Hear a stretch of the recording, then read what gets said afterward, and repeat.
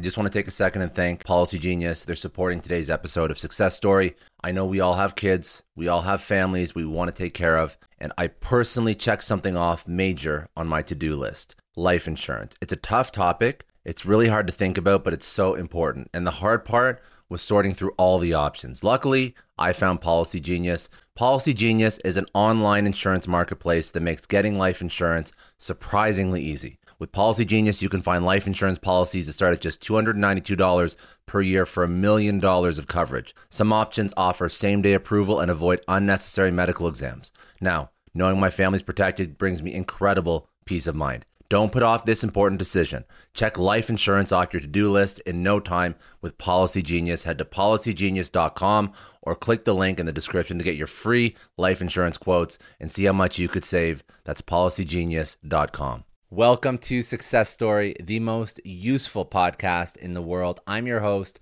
Scott D. Clary. The Success Story podcast is part of the HubSpot Podcast Network. The HubSpot Podcast Network has incredible podcasts like the Salesman Podcast, hosted by Will Barron. Now, if you work in sales, you want to learn how to sell, or you want to peek at some of the latest sales news and insights, you need to listen to the Salesman Podcast. The host, Will Barron, helps sales professionals learn how to find buyers and win big business in effective and ethical ways. If you think any of the following topics resonate with you, you're going to love the show. How to find and close your dream job in sales, 12 essential principles of selling, digital body language, how to have better Zoom sales meetings, or how to tell a remarkable sales story. If these are topics that would interest you, go check out the Salesman Podcast wherever you get your podcasts or at HubSpot.com/podcast network. Today, my guest is Russ Hedelston. He is the co-founder and CEO of DocSend. Now, previous to DocSend, Russ did a few different things. He was a product manager at Facebook. He ended up at Facebook because Facebook acquired his first company, Pursuit.com. He also held roles at Graystripe and Trulia. He sold DocSend to Dropbox for $165 million in 2021. He holds an MBA from Harvard and an MS in computer science from Stanford. So what did we speak about? We spoke about his journey building DocSend, how he ideated the first concept of DocSend, and how he found that product market fit. So we spoke about his startup strategy, then startup strategy in a broader context. We spoke about fundraising tactics that lead to investment, inside the venture capital market, insider advice on investors and investment management, founder opportunities, obstacles, and successes. We spoke about product-led sales strategy, acquisition insights, and basically everything that he went through in both Pursuit.com as he built that and sold it to Facebook, as well as DocSend that he built and then sold to Dropbox. So let's jump right into it. This is Russ Hedelston. He is the co-founder, CEO of DocSend.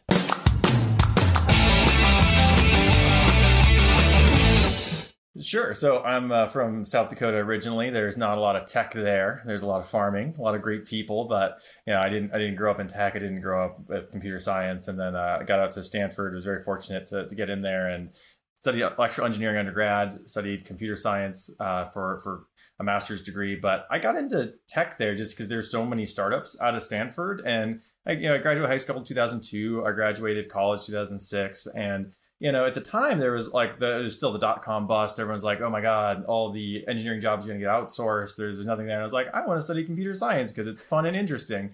And so I did that. And I got to work at some awesome places. I interned at Microsoft in undergrad as a product manager, interned at Trulia when they were like 6 people or 4 people. Pete and Sami had just started it as a software engineering intern there. When I graduated from Stanford, I went and worked at a mobile ad network called Graystripe. It was like 7 people. I was like, I want to go work in startups, and had an awesome experience, learned a ton, ended up running the engineering team, which I wasn't qualified to do at all. That, you get battlefield promotions in startup land as a thing that happens. And then I went back to business school out at Harvard, mainly because I just wanted to go learn some of the business side of things. Wasn't really sure if it would have an ROI, but I just thought it'd be a fun life experience. And interned at Dropbox that summer when there were 16 people. I've had a habit historically of just things I like, I'll track down.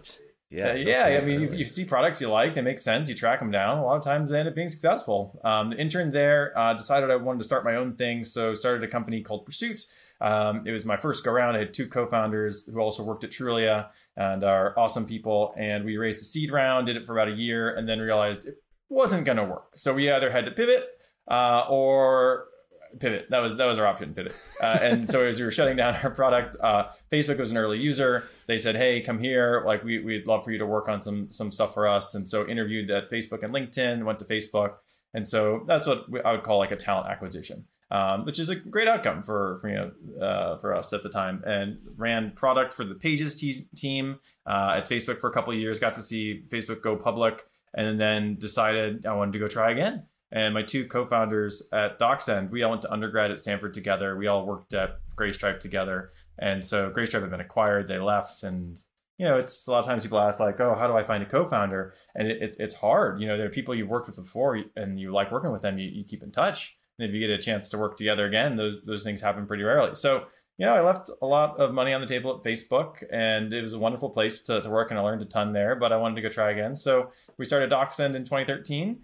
And ran it for 8 years, almost exactly, and ended up selling it to Dropbox in March for $165 million. And we raised only $15 million for DocSend. A topic I'm happy to get into is, how much to raise, when to raise, is that the metrics? I always told our company at DocSend that, we don't keep score based on headcount or dollars raised. We keep score based on just building a great company.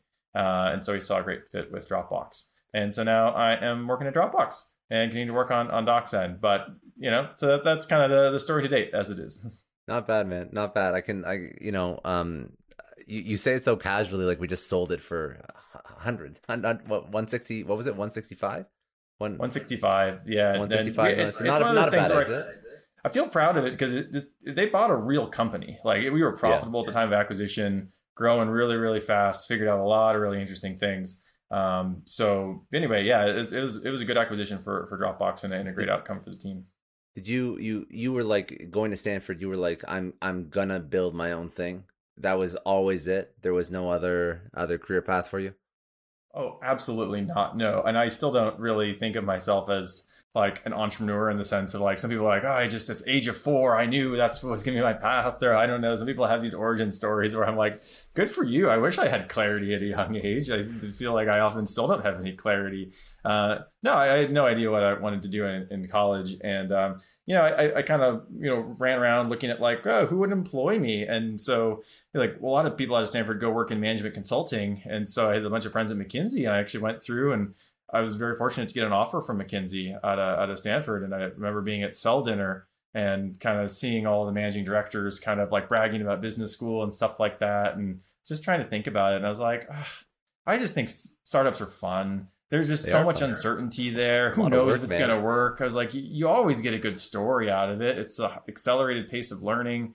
So, I did the real risky thing because I had other offers from big tech companies as well. And I went and joined a 7-person startup because my mentor had just done their Series A. So I knew they had funding. I liked the team. I thought it was a smart space to be in. And it was. They had a really good value prop and a really good idea. They ended up being the number 2 to AdMob. And so, it was an interesting case study. And like some spaces are a winner take most. So, Graystripe still good outcome, but it wasn't AdMob, but it was for me an awesome learning experience. So having observed a few different startups, I wanted to try myself. And so I don't necessarily think of myself as an entrepreneur, although the kind of joke is amongst my friends who are entrepreneurs as well, like, you start a company, there are definitely low points. It's really frustrating. And then typically what you're most qualified to do is start another company at the end of it, if you have an exit or whatever happens. So it's probably what I'm most qualified for. But as an entrepreneur, you end up usually being a jack of many trades is kind of the skill set, especially early on, that helps kind of get done whatever needs to get done. I just want to take a second and thank the sponsor of today's episode, Shopify. And don't you love that sound? That's the sound of another sale on Shopify, the all-in-one commerce platform to start, run, and grow your business. See, Shopify gives entrepreneurs the resources once reserved for big businesses. So upstarts, startups, and established businesses alike can sell everywhere, synchronize online and offline sales activity, and effortlessly stay informed. You can not only sell your product, but you can reach customers online and across social media networks with an ever-growing suite of channel integrations and apps, including Facebook, Instagram, TikTok, Pinterest, and more. You can gain insights as you grow and detailed reporting of conversion rates, profit margins, and beyond. Whatever you need to track, Shopify can track it for you. And remember, Shopify was built to liberate commerce for entrepreneurs and big businesses alike. Shopify is tirelessly reinventing tools of growth and scale for over 1.7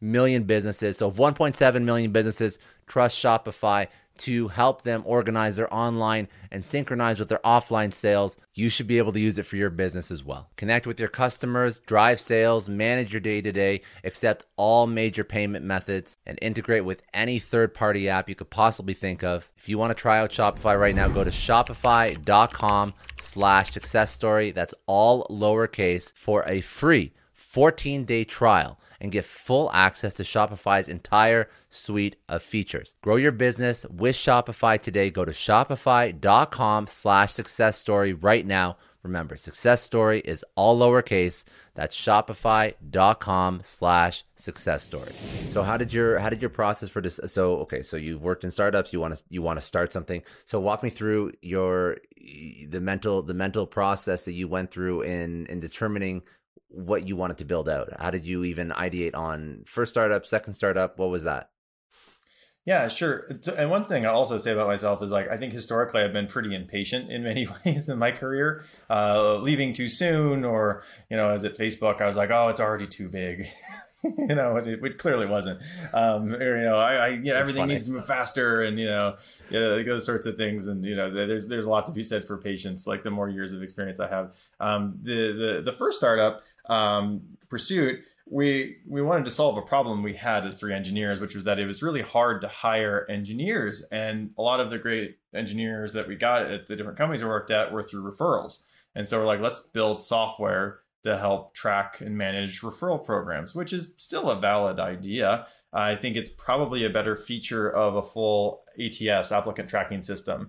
So like a Lever or Greenhouse or, the Taleo, there's some really big ones. But we didn't do a lot of research on the market. We just solved a problem that we ourselves had. And, so that's how we came up with the idea. And then, we did a post-mortem on it, and kind of like, we would have just done more research on it ahead of time. We, as engineers, wanted to get in there and start building.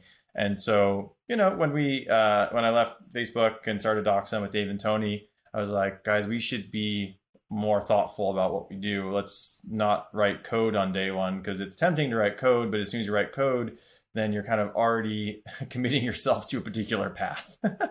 Ironically, this happens with pitch decks as well. When I talk to entrepreneurs, if they spent too much time making something look pretty, they don't want to go back and redo their pitch deck because it's just like they're too far in the irrational escalation of commitment, which is not necessarily good. So for DocSend, we explored a number of ideas, and before building out the concept behind DocSend, we did a lot of research. We went back and looked at hey, who started something like this before? And then, my belief is that there aren't really any new ideas. There's just good timing and good execution. And I also ran around and talked to all the other companies I thought should build DocSend. And I was like, hey, why don't you build this concept? And, this came from a learning I had at Facebook where, as a product manager, kind of running product for the Pages team, I got introduced to a lot of founders who were kind of curious about what is Facebook doing. I've got an idea in the space, and they were often very cagey with me about their idea, which is, from my perspective, was kind of silly, because I would have been terrible at my job if I was like, oh my God, this entrepreneur without any traction and an idea, it's just such a good idea. Everyone drop what you're doing. We got to go copy this person.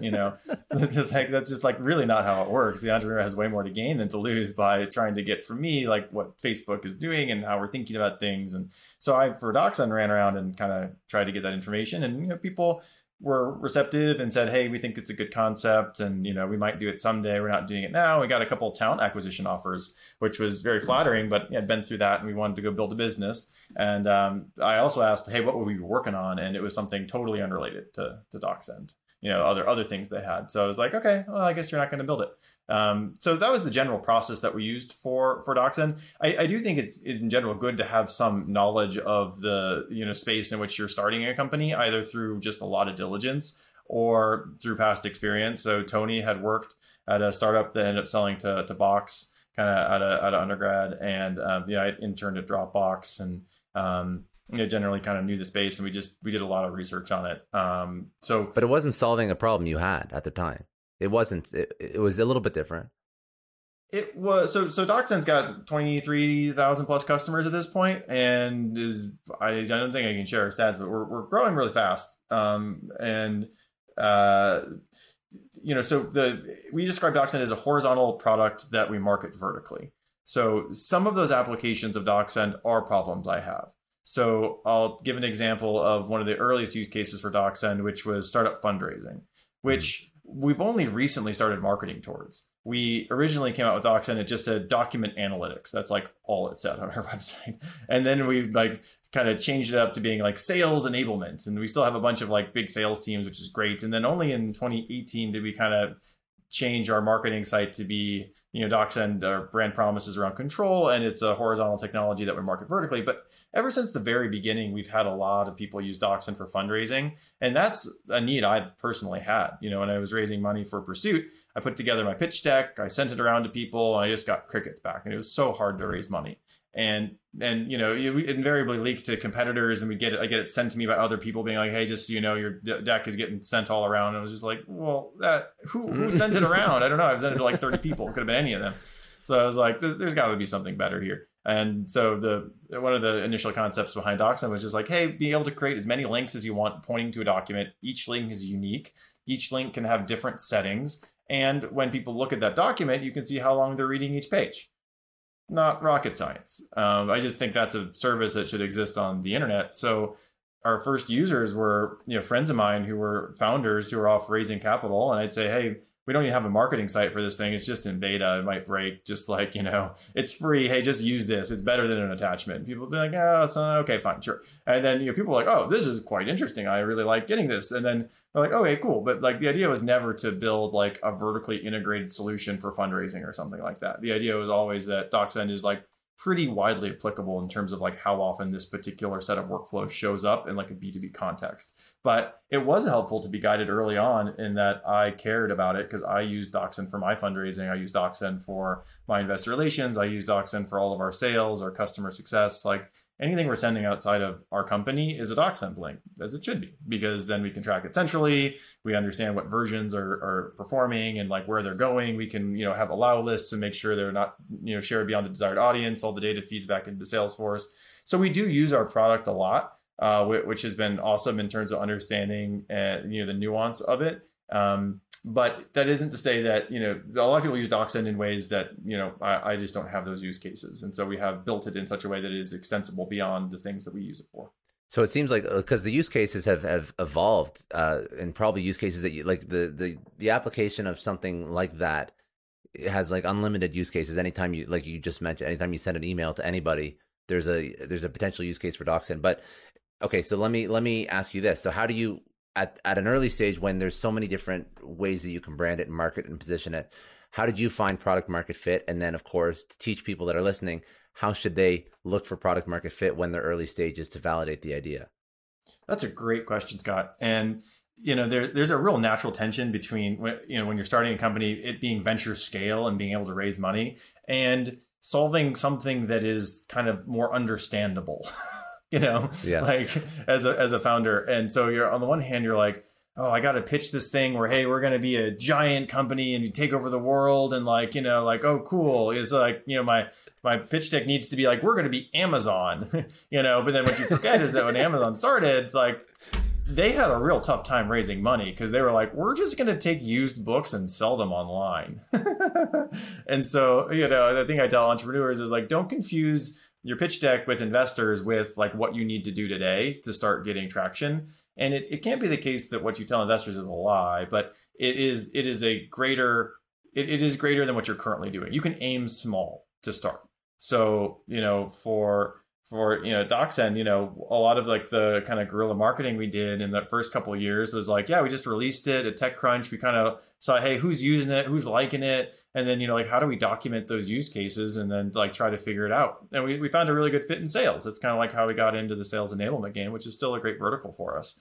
But I think my advice to founders would be, try to find an application of your insight that has enough urgency for a user that they're actually going to care about what you do for them. Because I often see a founder say, hey, I've identified something. It could be huge. It could be massive. It's going to be everything. It's an API for blah, blah, blah. And then we're using, AI on the back end. And like, okay, I can see how like that like general differentiated approach to note taking could be interesting and maybe useful, maybe a company. But I was like, to whom is this like so important that like tomorrow they're still going to open up your site?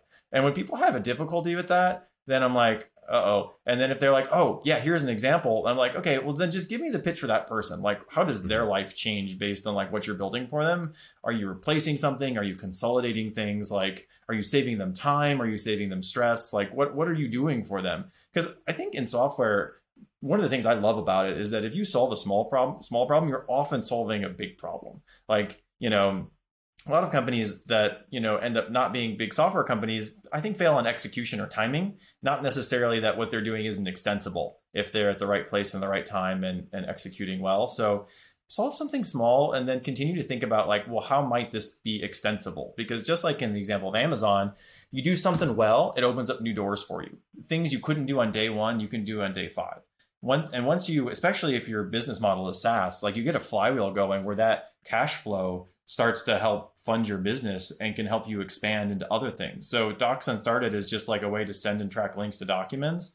But then over time, we realized, okay, we can get into this like deal room space for sales, or we can get into data rooms. Data rooms is like $2.5 billion a year in revenue. It's crazy how big it is. And it's like legacy software. No one especially likes it. It's pretty entrenched.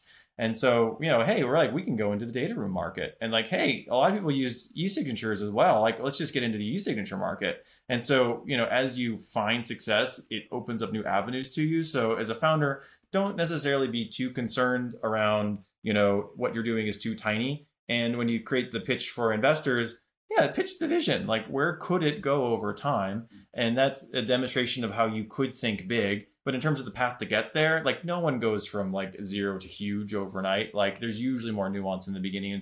It's okay to do unscalable things and to aim for like relatively small markets early on. I just want to take a second and thank the sponsor of today's episode, HelloFresh. Now, HelloFresh gives you fresh, pre-measured ingredients, mouth-watering seasonal recipes delivered right to your door. I've used HelloFresh for a while. All the ingredients, all the recipes, they're incredible. It saves you tons of time. It lets you skip those trips to the grocery store that you dread. It makes home cooking easy, fun, and affordable. That is why it is rated America's #1 meal kit. Now, it saves you tons of time and stress. HelloFresh offers convenient, contact-free delivery right to your doorstep for easy home cooking with the fam. Recipes are super easy to follow. Even I can make them, quick to make with steps, pictures to guide you along the way. You can also keep the recipe books for later if you just want to remember the delicious thing you just put together. They're really nicely done, so you can use them to remake the meals at a later date. It cuts out stressful meal planning. It cuts out unnecessary grocery store trips. You can enjoy cooking and get dinner on the table in 30 minutes or less. It's 30% cheaper than shopping at your local grocery store. You skip the checkout lines. You only get the items you need. How often have you planned for a meal? You go to the grocery store, you get all the ingredients, you have tons of leftover, tons of waste. You have things you didn't even use in your main dish that go bad. You have bits of your main dish that go bad because you made too much of it. With HelloFresh, you only get what you need, and all the stuff they give you is high quality, delicious ingredients. They have set up a special offer for all Success Story podcast listeners. So if you want to try HelloFresh and you've never tried it before, that's cool. Sometimes we're a little bit late to the party.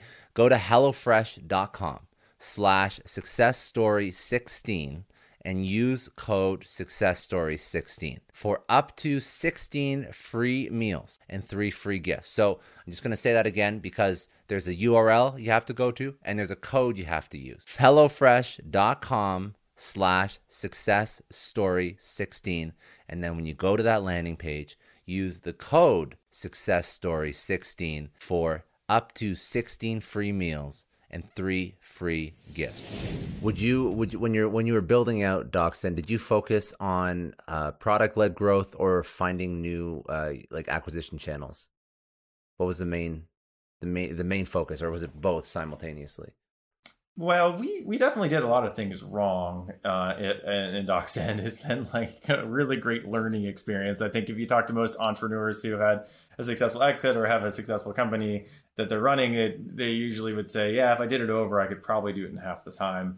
Because, especially as a founder, you're usually on like the edge of your knowledge. You're kind of pushed to the edge of your comfort zone because you're necessarily working on the things that no one else in your company is an expert on as you try to figure them out.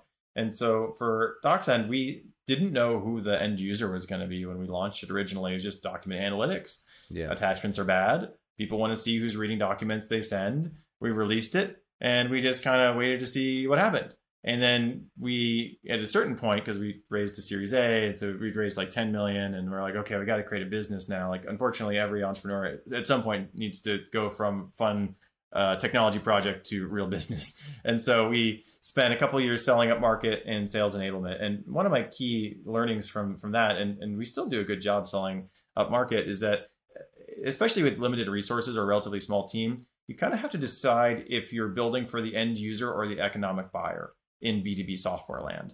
And there's a big distinction there. Like if you're selling 1,000 seat, 10,000 seat deployment of your software at a company, you're building for the economic buyer who is buying your software on behalf of the others. If it's not a great experience for the end user, the economic buyer doesn't really care. Like, does the usability of Salesforce hold them back from selling $1 million deals? Like, no, it doesn't. Like, would making their UI a little more intuitive be helpful to me as an end user? Absolutely. But they're building for the economic buyer. They actually did start building for the end user, it's worth noting. So you can go from one to the other. It's usually easier to go from end user to economic buyer, DocuSign being a great example. But for DocSend, we started building for the end user, and that's been our strength the whole time. And so even though we spent some time selling at market, if we had to make that work, we could. But by building for the end user and also following the strategy of horizontal product that we market vertically, that works out really well for us because the product spreads awareness of the product, and then the marketing site educates the different ways to use our products, and then that converts really well for us. So I would definitely call that product-led growth more so than like demand. Like demand gen doesn't really contribute a lot for us. It's not like channels contributes a huge amount for us. It's not like we do outbound sales or anything like that. Organic is the number one kind of channel for DocSend. And how we gained users. And that's really just us continuing to make the product better and to continue to educate people on like how flexible the technology we've built is and just the number of ways that you can use it. So there's a lot that goes into that, but it always leaves open the option of us going up market into enterprise, which I assume and I'd like to do at some point. I'm just curious if like, because now we look at, you just mentioned a great case study with Salesforce. Do you think that only potentially worked because that was more of a blue ocean when Benioff brought Salesforce to market? He really just created the category of cloud. But do you think in more of like a red ocean, having the end user in mind leads to a quicker ramp? I think that it's something that's new in the last decade, like the possibility for this, just because, and I would dispute that for Salesforce, it was a blue ocean. I think that's a way of painting it historically. Like when they started Salesforce, it wasn't clear that being in the cloud was a differentiator at all. Like if everyone agreed it was a differentiator, the incumbents would have moved faster to it. True. So like they, as part of their marketing, and I think part of what they were so good at is they were able to like really point that out as like, hey, this is a great differentiator. They made a market. But in the early days, they were selling to SMB, they were selling on the edges. Everyone else is pitching enterprise, and by selling down market, it gave them enough time to build a product to start going up market. Same with DocuSign. DocuSign for many, many years was like 50 people and all SMB. And then now they're 90+% enterprise. So it's morphed pretty quickly into that. Other companies like SurveyMonkey probably should have gone enterprise sooner and did not. And so now they're trying to play catch up. Other companies like SurveyMonkey never went enterprise. So there's like no right answer to these sorts of things. What is new though, in probably the past like 5 to 10 years, has been how big a company can get only building for the end user without having to go up market to enterprise. Because it was previously thought, sure, you can get a foothold there and then you go enterprise. And that's the interesting thing. And if you look at Calendly or Lucidchart or Grammarly, What about even MailChimp? yeah, but MailChimp, besides Mailchimp, they're great. Another great example. Like they actually been around for a very long time, so they were one of the original ones to kind of run that playbook, and what an amazing exit for them. And so yeah, you can build a surprisingly large company by staying down market for a long time.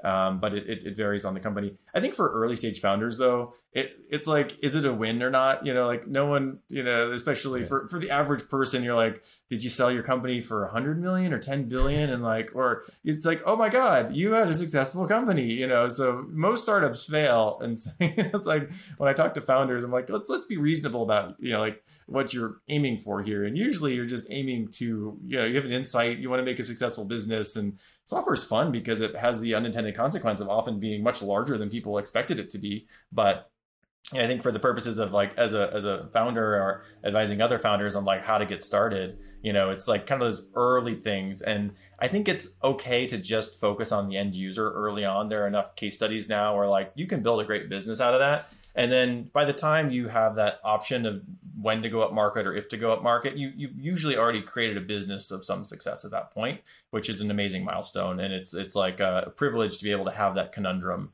to even think about at that point. Hey, I'm going to raise a series B or C, or, I'm going to raise 40 million bucks here. Like, how much of that am I going to divert to like building a separate team to go up market? Like, yeah, it's a stressful decision, but like you're already in a position of like, you're doing okay. Yeah. No, it's very good. Okay. I want to, this is, I love this, and I didn't know where this was going to go, but I appreciate some of the insights that you bring to the table on this, because I haven't had this conversation with many other people on the show. But I want to also pull out some fundraising and investment insights from you, because I know that you speak a lot about this. This is obviously something that you've done multiple times. So let's jump into that a little bit. So fundraising tactics. I even heard on This Week in Startups, you're speaking about 18-month fundraising sprints. Maybe you want to like dive into first-time founder. They want to go raise money. Should they? And how do they do it? Yeah, that's a great question. And there are a lot of pieces that go into that. Maybe I'll start with real early stage. Maybe you haven't even created a company yet. Should I create a company? Like, how do I raise money? And I'll use an example, like my first startup, Pursuit.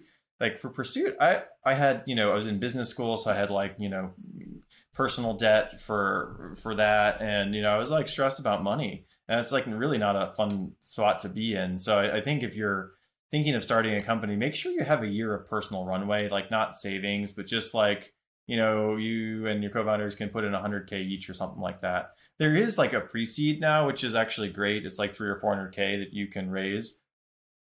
And you don't have to have necessarily anything to show for it. You can just be a couple people and an idea, and that can be great. But that's also kind of expensive. So some founders will skip the pre-seed round. It kind of depends. If you're, let's just say you are going to go do a pre-seed, and you've got enough personal runway to last a while, get a co-founder, that sort of stuff. Like when to raise money. It's all about how much research you've done and what you have to show for it. So to get a pre-seed round raised, you've got to go research the market. You've got to have the means of building a product. So that means you've got to have, if you're non-technical, go convince someone technical to be your co-founder. Like that's a pretty important thing. You can kind of do that on nights and weekends, or go network. Let's just say you are stressed about money. Like go save, go get a job at a big company. Maybe go get a job at a big company in a vertical that you might want to start something in a few years. Like most founders are, in their 30s or 40s. You don't necessarily have to be in your 20s to start a company, and you have a lot of time to go start a company. So anyway, you can be patient, and then let's say you've got an idea, you've got a co-founder, you're even able to like self-fund a little bit, make some traction. The question I always ask is like, are you stressed about kind of minutia having to do with like either your own personal finances, or like buying a whiteboard for your office, or like server costs? And if you can raise money and that helps you focus on your business, you should probably go do that. So for DocSend, we didn't need money for ourselves, but we didn't feel comfortable footing the bill going and hiring a team. So we built the first version on our own. And we didn't make it look pretty. We just made it functional. And then we did enough like beta testing with people to be like, people like it. Like we can't find a reason why this isn't a great idea. And we think we should go make a company out of it. And so the thinking there was like, because I also learned from Pursuit that, you can drag this out a long time. And a lot of first time founders especially tend to dip their toe in the water with fundraising. And I'm like, no, don't do that. Just go all in. See how fast you can get to know. See how many meetings you can line up in a 2-week window, a month in the future, and get a good read on like, do you have something that's fundable now or not? And if not, that's okay. Try again in 3 to 6 months, if you can afford to wait that long, but try to get to know quickly as opposed to having one-off meetings here and there over a 6-month period. So for DocSend, we set up all of our meetings in a 2-week window. And I was like, if we can raise, awesome. If we can't, we'll just go back to building for another, 3 to 6 months, and then we'll go try again. And we were fortunate in that Jeff Clavier at Uncork was like, yeah, in his mind, this kind of reminded him of SendGrid. He's like, I feel like there are a lot of ways to like not send an attachment. You can use Dropbox, for instance, or something else. Like, but SendGrid at the time, that was a really crowded space. And, I think, especially from a VC perspective, like everything is a red ocean because they've kind of seen everything before. He's like, yeah, I'd use DocSend. And so, sure, we'll fund it. So, and for us, that allowed us to go hire a team, hire, a good designer to like invest in like taking the learnings from our beta, putting together a marketing site, and then launching it at TechCrunch Disrupt. And so, that was really useful. And then that gave us a signal that we raised, Series A. And the idea behind that was like, well, like we're not to like revenue generation yet. Like we need to do some iterating to figure out what is the business, but people clearly like the product. And so, we were fortunate enough to raise that. So there's kind of like a hurdle at each kind of stage, depending on like what you have to show for it. But yeah, I think the main things as a founder are like take stock of like what you've learned and the evidence you have that says what you're working on could be a big company, and then try to get to know as quickly as possible in terms of like getting all the meetings and like, getting all that feedback. And by the way, fundraising is of necessity a depressing process because everyone gets almost all no's. It's like, and a founder who successfully raised, you say congratulations to them, and what they don't respond with is, oh, by the way, 95% of my meetings were all like really like harsh no's, and they were, really mean to me, but I got one yes, so we were able to raise. It's like, no, they don't tell you that. They just say, yay, we raised, So a lot of times in the middle of fundraising is kind of the lowest point, and then you just need one yes to make it a success. So a lot of times I've like founders who haven't been through the process before, I try to like kind of coach them on like, hey, make sure your spouse knows, or your significant other, your friends know you're going to go through kind of a rough period here. Your co-founders know, and just kind of like mentally brace for it because it's just like a thing that happens. So let's take a second and thank the sponsor of today's episode, Truebill. So let me ask you a question. How often have you signed up for a free trial and then it converted into a paid subscription and you forgot to cancel it? Or how often have you just not been able to cancel something because the process to cancel that particular monthly service is just horrible and painful, and they make you jump through hoops? Truebill is solving this for you. Truebill is letting you fight back against scammy subscription services. Truebill is a new app that helps you identify and stop paying for subscriptions that you don't need, you don't want, or you simply forgot about. On average, people save roughly $720 per year with Truebill. And it's honestly because companies make subscriptions difficult to cancel. Truebill makes it incredibly simple. You just link your accounts to Truebill, and they cancel everything unwanted with a single click. And if something doesn't cancel automatically, they actually have a concierge service that will follow up and cancel it for you so that you don't have to. Truebill has over 2 million active users, and they saved people over $100 million. I used it myself. I saved about $578, but that's just because I spent so much time in the past having to go back and cancel. I'm sure if I knew about them 2-3 years ago, it could have saved me like thousands of dollars by now. So stop letting CEOs and bad businesses get rich off you being unable or just forgetting to cancel. Don't fall for subscription scams. Start canceling today with Truebill at truebill.com/successstory. Go right now, truebill.com/successstory. That's truebill.com/successstory. It could save you thousands a year. That's truebill.com/successstory. Take control of your subscription. And do you think that founders should go and get those no's ASAP before the pre-revenue, or do you think that you should wait till you have revenue to actually go to raise that even Series A? Series A and seed, and DocSend has research on all these different stages. We've tried to quantify it because, and the research that DocSend does on this stuff is just of interest to me personally, because when I was starting Pursuit and I was asking for advice, I got just so much anecdotal advice. I'm like, this is what I did and it worked, so do that, or this is what I did and it didn't work, so don't do that. And I was like, has anyone like done any like kind of research on this? And when I went to conferences, it's usually like older venture capitalists who pontificate about like what they like to see in a company. And if you're going to get me to invest, here's my investment philosophy. And it's kind of more geared towards like them pontificating on why they're so brilliant and successful, which, you know, as an entrepreneur in the audience being like, I just need your money, is like not necessarily super helpful to me. And I'm like, I don't even care if it's your money. I just need someone's money. I'm trying to fundraise here, you know? So for the DocSend research, we try to come at it from the entrepreneur's perspective. And so we break out how Series A is different than Series Seed, then pre-seed, and so on. Even venture capital fundraising is something we have enough data on to have some interesting takeaways. And it's not so much like what should you do, it's just like common takeaways from all the companies that we can get to participate in this research around like what are common factors of success and failure. And so the narrative that a company tells really depends on what they're doing. And so it's kind of hard to give specifics, which is kind of annoying. And to your question around like, is it better to raise like pre-revenue or like pre-launch? Or the answer is usually like, it depends, because that's what I mean by take stock of like what you have to show for yourself kind of as evidence. Like if you're a second time founder, you know, awesome. If you've got a really great track record and career as like a Google machine learning engineer, or you've gone to like name brand schools, you know, these are all things that can count in your favor. If you're like, oh my God, I'm a nobody, I'm non-technical, I have nothing of note on my resume, that a venture capitalist would be like, oh, well, at least that's a, you know, impressive something or other, you know, then yeah, maybe you need to have a little bit more traction or revenue or something to show for it. Maybe you have to be a little bit scrappier. And so the answer is it depends. And so that's why, you know, it's just good to like get advice from folks and, you know, the nuance of your business. And typically it's easiest if you can get advice from like, if you're raising a seed round, Series A investors, because they'll be more honest with you, hoping that you'll come back to them later and they'll have an advantage in funding your Series A, as opposed to getting advice from seed investors when you're looking for a seed round. Like they're just looking at you as like, do I invest or not?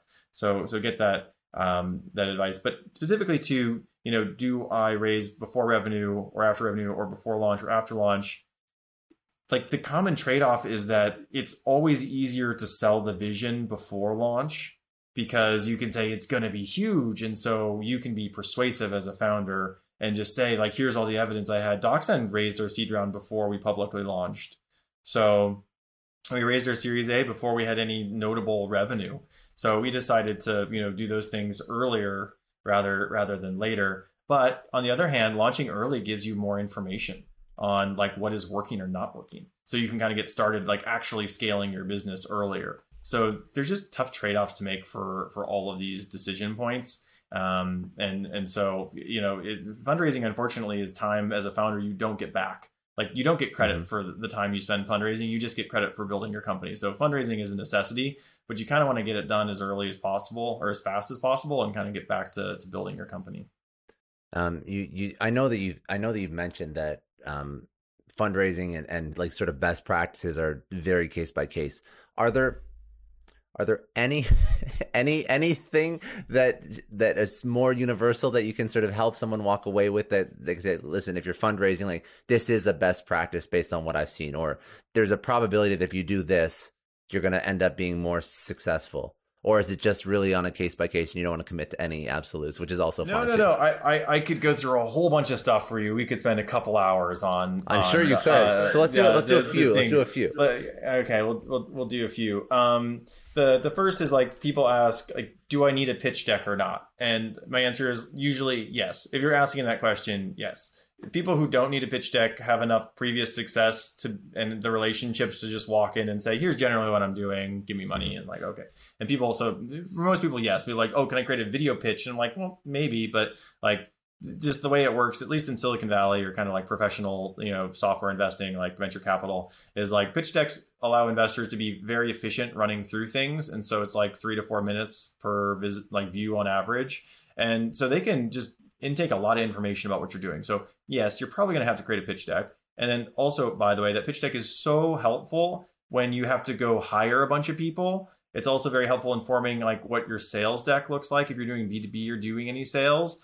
And it's just a really helpful document for what are you doing, like document, like, and then, you're going to iterate on that in the future. So create a deck and be thoughtful. It doesn't need to be the world's best designed thing. Also in the creation of that deck, keep it simple. The most common mistake I see is that people make what they're doing sound more complicated in hopes that it makes it sound smarter or more defensible. And it does not have that effect. Typically, one of the nice tests of this is like, can you take it to a friend who's not in tech, your parents, an aunt, uncle, and tell them what you're working on and see if they can like repeat it back to you. And even when you're asking like friends for feedback, give them your pitch, show them your deck, give them your elevator pitch, and then ask them like, how would you repeat this back to me?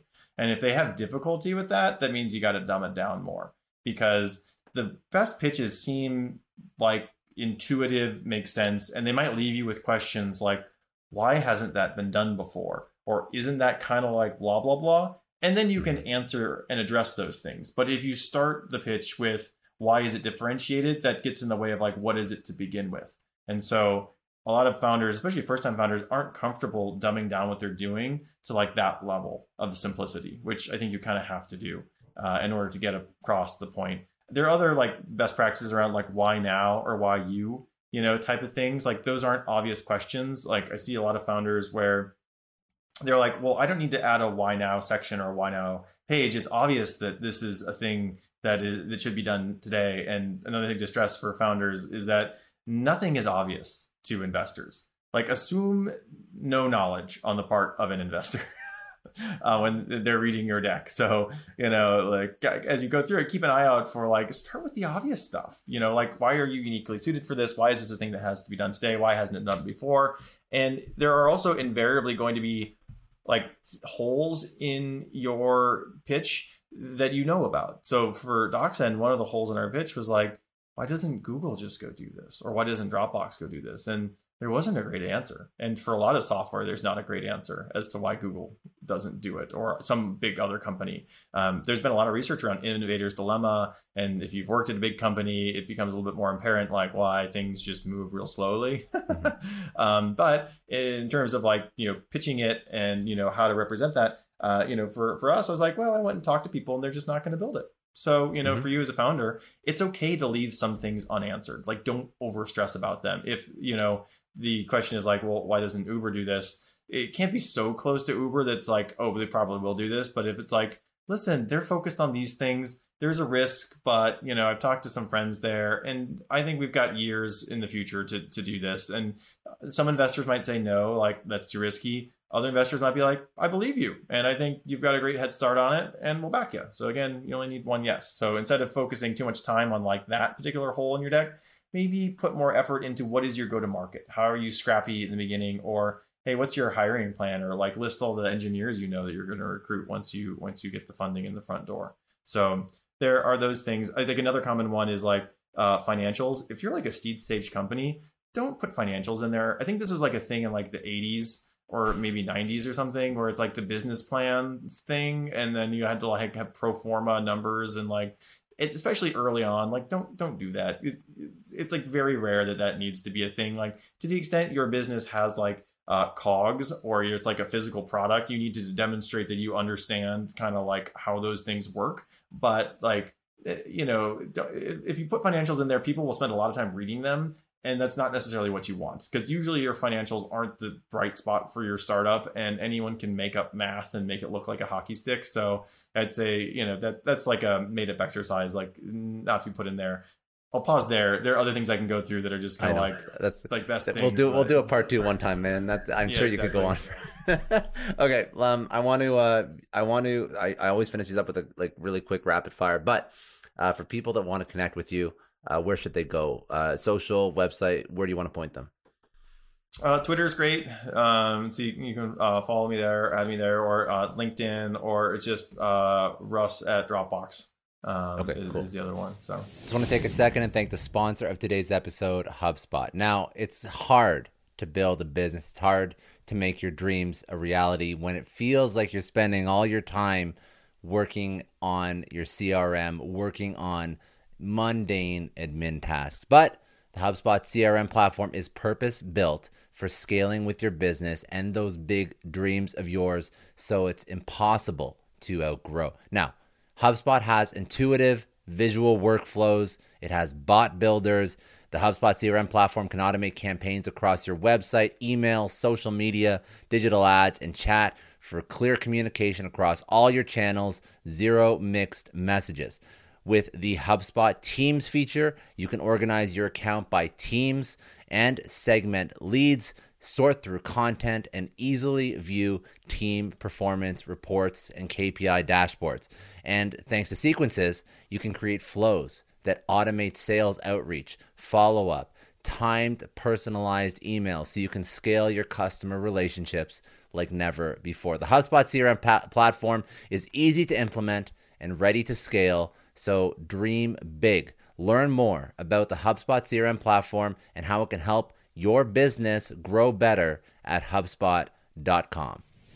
All right, I'll put that in the show notes too. Okay, so rapid fire. Biggest challenge you've had in your life. What was it? How'd you overcome it? Oh, biggest challenge. Oh man, that's a great question. Um, I've been very fortunate in my life. There have been a bunch of challenges. I mean, one with DocSend was like we in 2018 needed to like we were selling at market and it wasn't working super well, and so we had to kind of pivot our whole marketing site and kind of our go to market, which was a scary year. And so just lean into adapting, it though, I guess. Adapting to change is like one of those things as a founder, like no one else might know about it, but for you, you're stressing out. Even in like undergrad, like just figuring out like what jobs to go get or like work stuff has always been a challenge. I'm sorry, I'm not able to come up with like anything like specific. There have been No, it's good. Ones, it's good. It's good, man. It is what it is. It's what you've lived, and that's half the battle. I thought the pivoting and the iterating and leaning into change as a founder, that's pretty damn good. I don't know, just me. That's a good advice. If you could tell your 20-year-old self one thing, what would it be? Probably just be patient and also keep in touch with people. It's interesting, especially being in tech, how long our careers are and how, it's a lot of the same people over and over again. Like it's the same stories being repeated over and over again. It's a really fun industry to be in, but it's a long-term game. So I would tell my 20-year-old self, like, be patient, you'll have time. And the people you're going to school with now are going to do lots of interesting things, make friends, stay in touch, and, career will happen and good things will happen. Good. A book or podcast or Audible or something you'd recommend people go check out? Let's see. A book, A Man Called Ove. I just find that to be like such a tearjerker. That was such a good one. Or A Brief History of Nearly Everything, I've been told is one of the most difficult books to finish. So I actually found it to be relatively interesting. So those are two. Or another book would be Thinking Fast and Slow by Daniel Kahneman is a great one. I find behavioral psychology to be so relevant to anything like software related, especially anything product-led growth related. Very good. A person that had a major impact on you, who was that? What did they teach you? Oh, there have been a lot of people over the years. Benjamin Wayne was an independent board member for DocSend, and he's the CEO at Callisto Media. And he's just such an impressive and smart guy. And I think this is the 5th company he started, and he's the CEO, and he's done B2B and B2C, and just had such an interesting career. But having him on our board for a couple of years was just really fantastic, because whenever I was stressing about something in the weeds, he always just had a good way of kind of elevating the conversation and bringing clarity to it in a way that I was just like, man, I want to be that good of an entrepreneur someday, or that good of a leader. So I learned a ton from him, and he's just a great guy. So for any entrepreneurs out there, especially if you get past Series A, you'll usually have an open independent board spot, and take that seriously. Like, it's an opportunity to get a really good mentor, to get someone really good to come in and really guide you, coach you, help your company a tremendous amount. Perfect. And then last question, what does success mean to you? When I interviewed at Harvard Business School, they asked me why I wanted to go because I was an engineer and it's kind of unusual. And I was like, you know what? I don't think I'm going to regret like the money part or the kind of like opportunity cost. I just think it's going to be an interesting story and I think I'm going to have a good time. So, in terms of my aspirations, I think software is a lot of fun and it's just really interesting. I take a lot of pride in all the people we've hired over the years for DocSend that we've kind of like started their careers, helped them advance in their careers. And, it's been a really powerful avenue for me to just create a culture and environment that, I like to be a part of. And it's just so cool that we live in a time when, like people can just pick up and start a company and it scales. Yeah. And, and there's just so much left for software to help with. And there's just so much software left to build. So I just plan to spend my career there.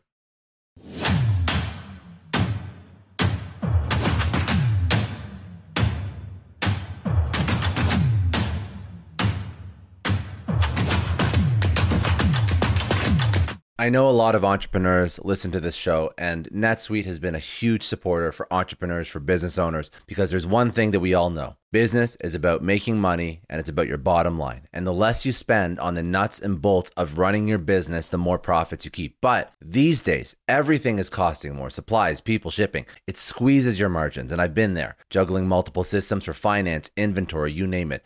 Each with its own costs and its own set of headaches. That's why I made the switch to NetSuite by Oracle. It's changed our company. Think about it. NetSuite is one of the top financial systems out there. It puts your whole business on one platform, accounting, finance, the works. One data source for everyone. There's no more mismatched info. And because it's in the cloud, it slashes your IT costs. No more servers, no more updates. Just access NetSuite from anywhere. With one integrated suite, your overhead drops big time. And here's the real win. Efficiency. Everything's connected in NetSuite. Costs are ridiculous lately. Find a proven way to reduce your expenses and get better performance out of your team. It's a no-brainer, and that's what NetSuite offers. Over 37,000 companies have figured this out already. You have to join them. Right now, through to April 15th, NetSuite's got an incredible, flexible financing plan. Check it out and see the savings yourself at netsuite.com/Scott Clary. That's netsuite.com/Scott Clary. Hiring as a small business owner is a major pain. That's why LinkedIn is supporting today's episode. You need people with the right skills and experience, but finding them can take forever. It is incredibly frustrating to keep seeing candidates who just aren't a good fit, and that's why LinkedIn Jobs has been a game changer. Let me tell you a little story. We needed to hire a graphic designer, somebody with specific tech and software knowledge and the ability to truly understand our brand. And I started with all the usual job boards, and it's the same old story. Tons of irrelevant applications. No one's really matching my needs. I tried LinkedIn Jobs and the quality of candidates was just on another level. People with impressive portfolios, relevant expertise.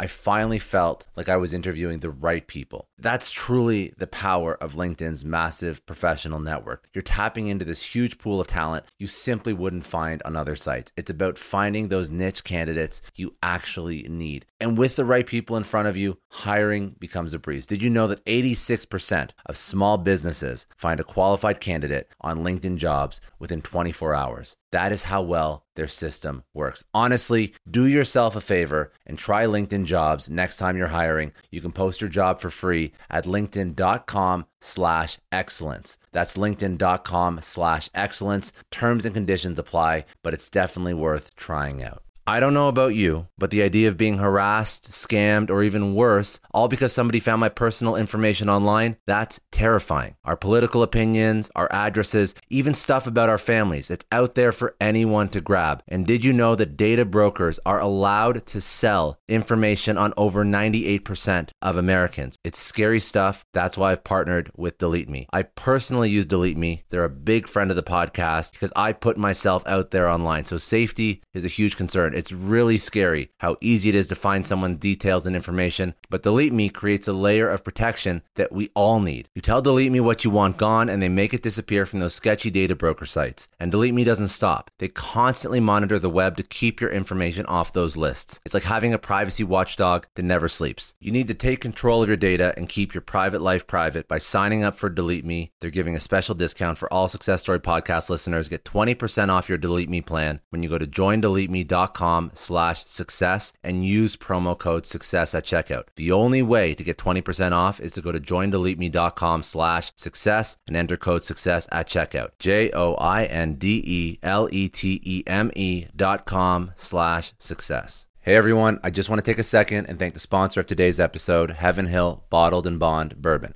Now, I don't have a lot of liquor sponsors on this show. Heaven Hill Bottled and Bond is actually one of my favorites. I've drank it for a few years now, and this is why we actually decided to work together. Heaven Hill Distillery, family owned since 1935, is a great entrepreneur story too. So there's 5 brothers. They filled their first whiskey barrels back in 1935, and their legacy still lives on today. Heaven Hill Bottled and Bond is aged over 7 years. That's 3 more than required by the Bottled and Bond Act of 1897. This means the best quality, the best purity, and the best consistency. This is not just average bourbon. It's the winner of the double gold medals at multiple 2023 World Spirits competitions, and they've won the very prestigious Triple Still Award. It's a very big deal in the liquor and bourbon world. Heaven Hill Bottled and Bond boasts an exceptionally smooth oak flavor, while its aroma offers a sweet blend of caramel and smooth vanilla. If you love bourbon, you need to try Heaven Hill Bottled and Bond. Available nationally, look for a bottle at your local store. Heaven Hill reminds you to think wisely, drink wisely. Think back to your last few days in the office. Did any of them leave you feeling really accomplished? Not the kind of day where you're running around like crazy, but where you've made real progress on something that matters. Because being busy doesn't always mean being productive, and I bet we've all been there. And maybe it's time to rethink what it means to get things done. Today's episode is sponsored by Belay, and what they help you do is, instead of getting sucked into emails and to-do lists, they help you delegate tasks and focus on big goals. They can connect you with top-notch US-based talent who are ready to take on those time-consuming tasks that bog you down. Let's be real. There are way more important things you could be doing than bookkeeping or wrangling a packed inbox. They have virtual assistants to handle all of those pesky administrative tasks, or accounting professional to take care of all your financials. But here's the best part. You don't have to waste weeks searching for the right person. Belay's personalized matching service works quickly, sometimes matching you with the right talent to take stuff off your plate in under a week. Are you ready to try a different way of working? Check out Belay's list of the top 25 things you can delegate to a virtual assistant. It might just change your business and your life. Text SUCCESS, that's SUCCESS, to 55123 to get the list and to start transforming your to-do list with Belay.